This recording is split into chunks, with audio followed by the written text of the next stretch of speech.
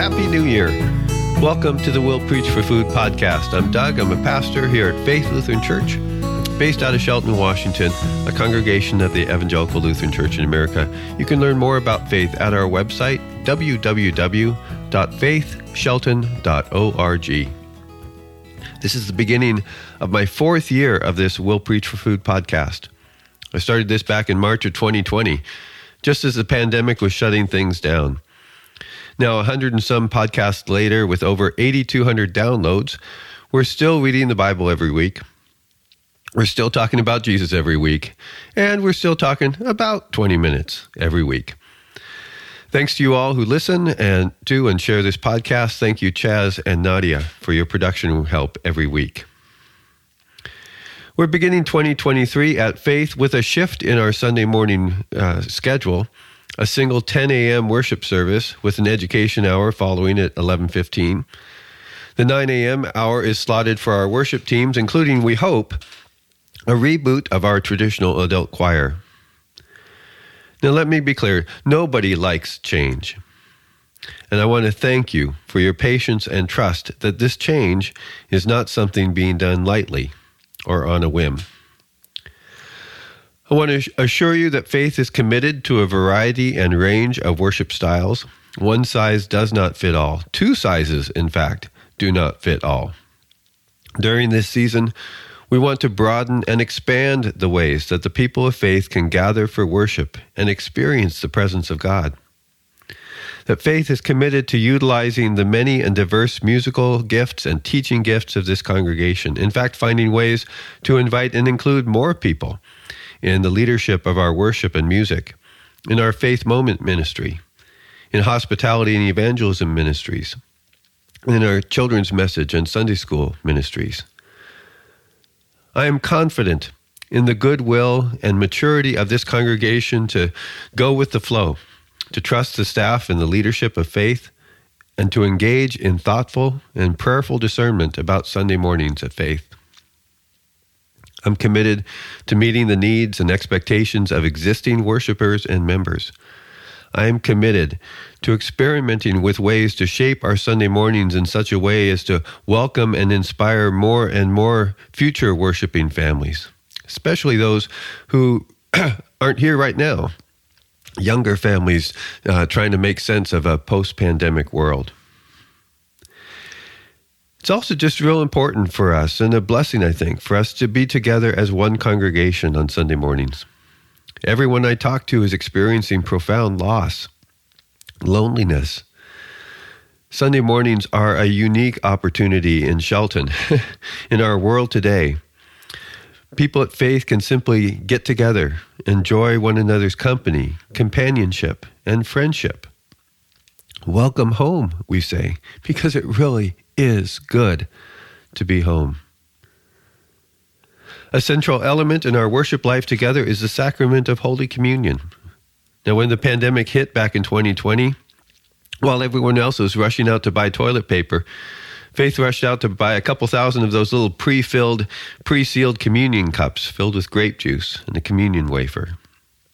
And all that spring and into the summer, Pastor Mary and a handful of volunteers, I'm thinking about Bert and Linda Woods, standing outside the sanctuary, offering drive-through communion, a wafer of bread, a sterile cup of grape juice, but substantive human interaction, kind words, smiles, encouragement, a reminder that we are one family, one body.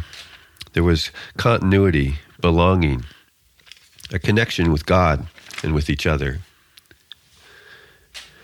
Today's Bible reading, the Apostle Paul is writing to a congregation about its practice of Holy Communion in the earliest stages of the church. I'm going to spend some time this week and next, really, learning from the Bible what Holy Communion is.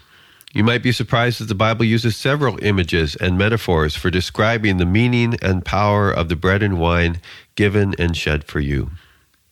So I hope today's message leads to some good conversations about communion in your household. Hope it helps our congregation wonder together about how and why we want to share this sacrament on Sunday mornings in worship. And my prayer as well is that this message brings you a deeper experience of and understanding of Christ's great love for you in the eating and the drinking, in the participation of the Lord's Supper. Please open your Bible to 1 Corinthians chapter 11. I'm going to read a short passage from 1 Corinthians chapter 11, beginning at verse 23. Paul writes this: "For I received from the Lord what I also passed on to you. The Lord Jesus, on the night he was betrayed, took bread, and when he had given thanks, he broke it and said, 'This is my body, which is for you. Do this in remembrance of me.' In the same way, after supper, he took the cup, saying, 'This cup is the new covenant in my blood. Do this whenever you drink it, in remembrance of me. For whenever you eat this bread and drink this cup, you proclaim the Lord's death until he comes.'" Here ends the reading. Sisters and brothers in Christ, grace to you and peace from God our Father and from our Lord and Savior Jesus Christ. Amen. In the night in which he was betrayed. Do you recognize that phrase? It's the beginning of what the church calls the words of institution. Recalling the Last Supper Jesus ate with his disciples when he declared the bread and wine of the Passover meal to be his own body and blood, given and shed for you, he says. Do this, he says, in remembrance of me. Do this, he says, thereby instituting what we call the Lord's Supper, the Eucharist, or around here, Holy Communion.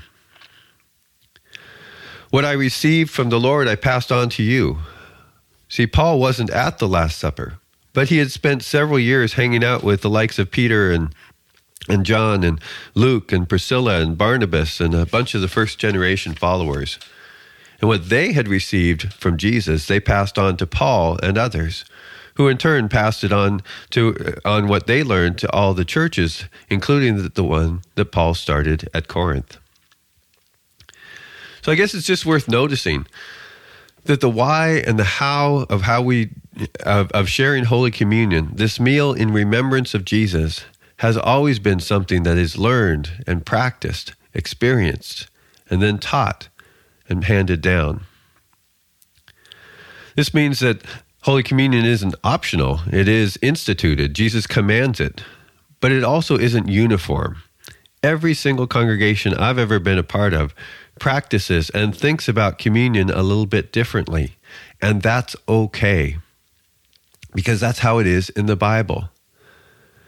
Even the variations of the word, 4 times the words of institution show up in the Bible. Here in 1 Corinthians, Jesus says, "This cup is the new covenant in my blood." The Gospel of Luke has Jesus saying, "This cup is the new covenant in my blood, which is poured out for you." But Mark says that Jesus says, "This is the blood of my covenant, which is poured out for many." And Matthew says that Jesus says, "This is my blood of the covenant, which is poured out for many for the forgiveness of sins." See, all 4 connect the wine of the Jewish Passover meal with the blood of Jesus. But only Matthew's gospel connects it specifically to the forgiveness of sins.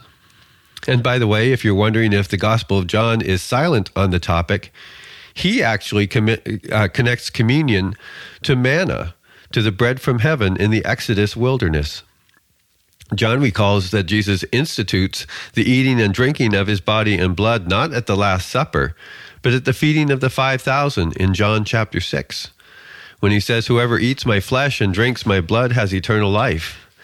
And then he doubles down, saying that whoever eats my flesh and drinks my blood remains in me, and I in them. See, it turns out that in the Bible, there are at least 3 ways to understand and experience Holy Communion. And today I want to tell you briefly about all 3, and then invite you to reflect on the imagery that's most meaningful for you. Visually, the Bible gives us an altar, a table, and a wilderness. At the altar, we experience what Christ has done for us for the forgiveness of sins.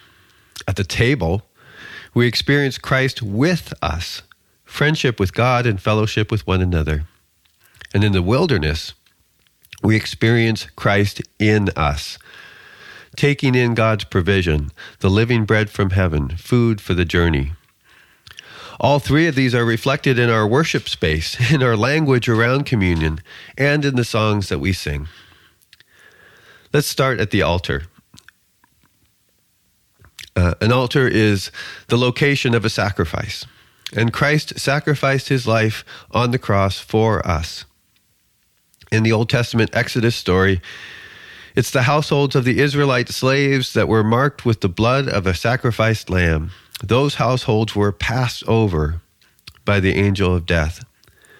Throughout the Old Testament, the blood of the lamb was a sign of God's covenant, God's promise to bless Israel, to be a blessing to the world.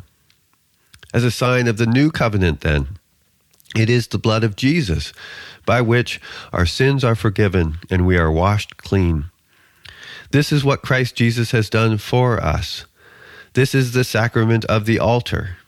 We come humbly, reverently, mindful of the great cost Jesus paid for our freedom. I was raised with communion and in the image of the altar. The altar was up against the wall. It was a couple steps higher than the rest of the sanctuary. It was holy ground, unapproachable. In fact, I couldn't receive communion until I was in 9th grade. Most of us, most Western Christians, from Roman Catholics to Lutherans to Baptists, have been raised with this as the primary image: the blood of Christ shed for us, the forgiveness of sins. So much of our hymnary and modern worship songs reflect this emphasis. How deep the Father's love for us, how vast beyond all measure, that he should give his only Son to make a wretch his treasure. Why should I gain from his reward? I cannot give an answer, but this I know with all my heart: his wounds have paid my ransom. So if you're new to the church thing, you should know that about the language about the blood of Christ. When we talk about the blood of Christ, it's a shorthand for talking about this promise of the forgiveness of sins demonstrated and won through the death and resurrection of Jesus, recalled in this sacrament. For whenever you eat this bread and drink this cup, you proclaim Christ's death until he comes again. The altar, what Christ has done for us. But there are other images and other ways to understand Holy Communion. Those who critique the Christian church today often, in fact, take a look at how we fixate on sin and the forgiveness of sins. And how in the world could a human sacrifice possibly solve anything?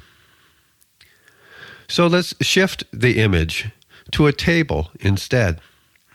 A big table with lots and lots of food.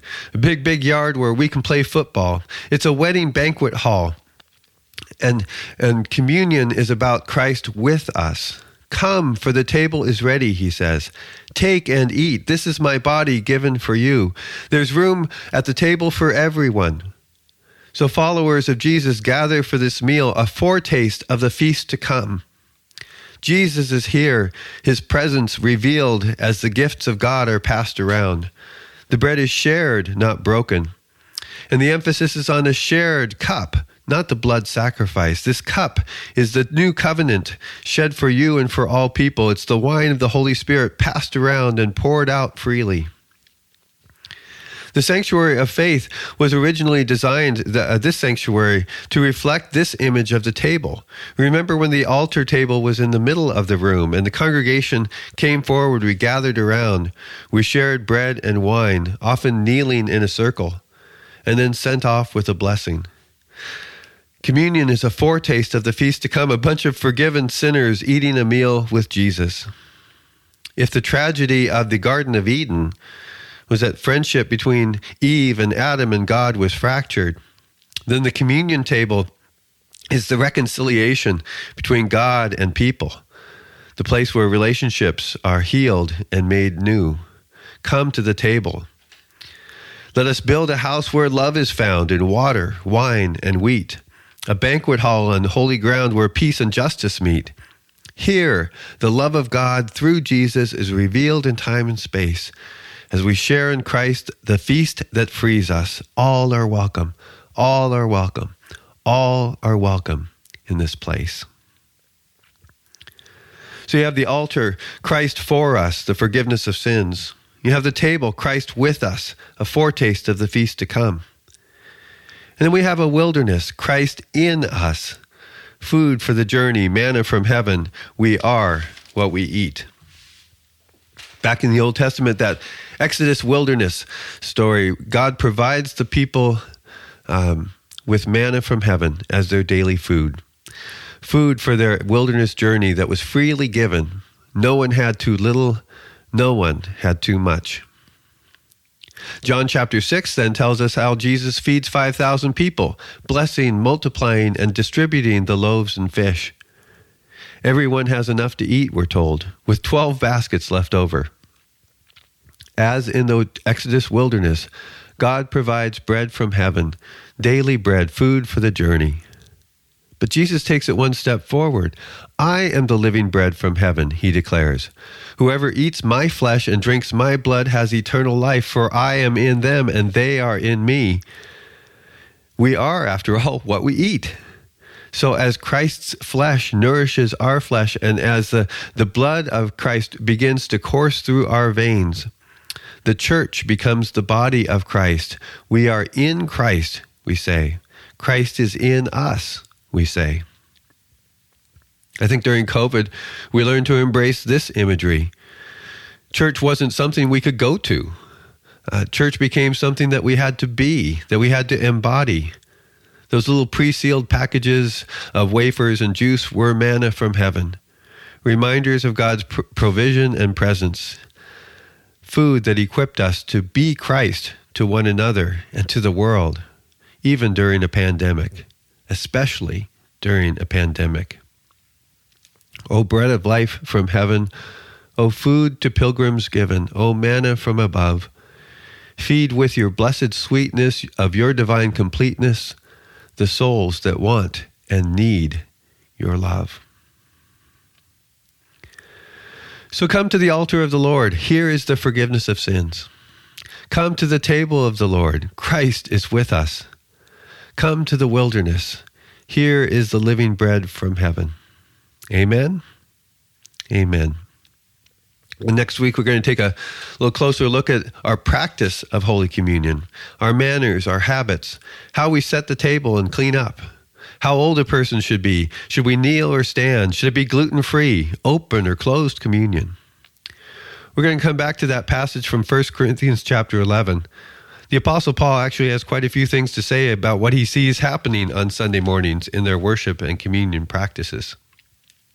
My hope is that by thinking about this, talking about it, discerning together as God's people, wherever you are, that our communion practices will both honor God and nourish and encourage our faith. So may the body and blood of our Lord Jesus Christ strengthen you, nourish you, comfort you, and give you peace. Amen. Thanks again for listening, everyone. To learn more about faith, go to our website, www.faithshelton.org. While you're there, you can like us, subscribe, donate, sign up for our newsletter. And this podcast is available on most podcast platforms, including Spotify, Apple, and Google. Let us pray.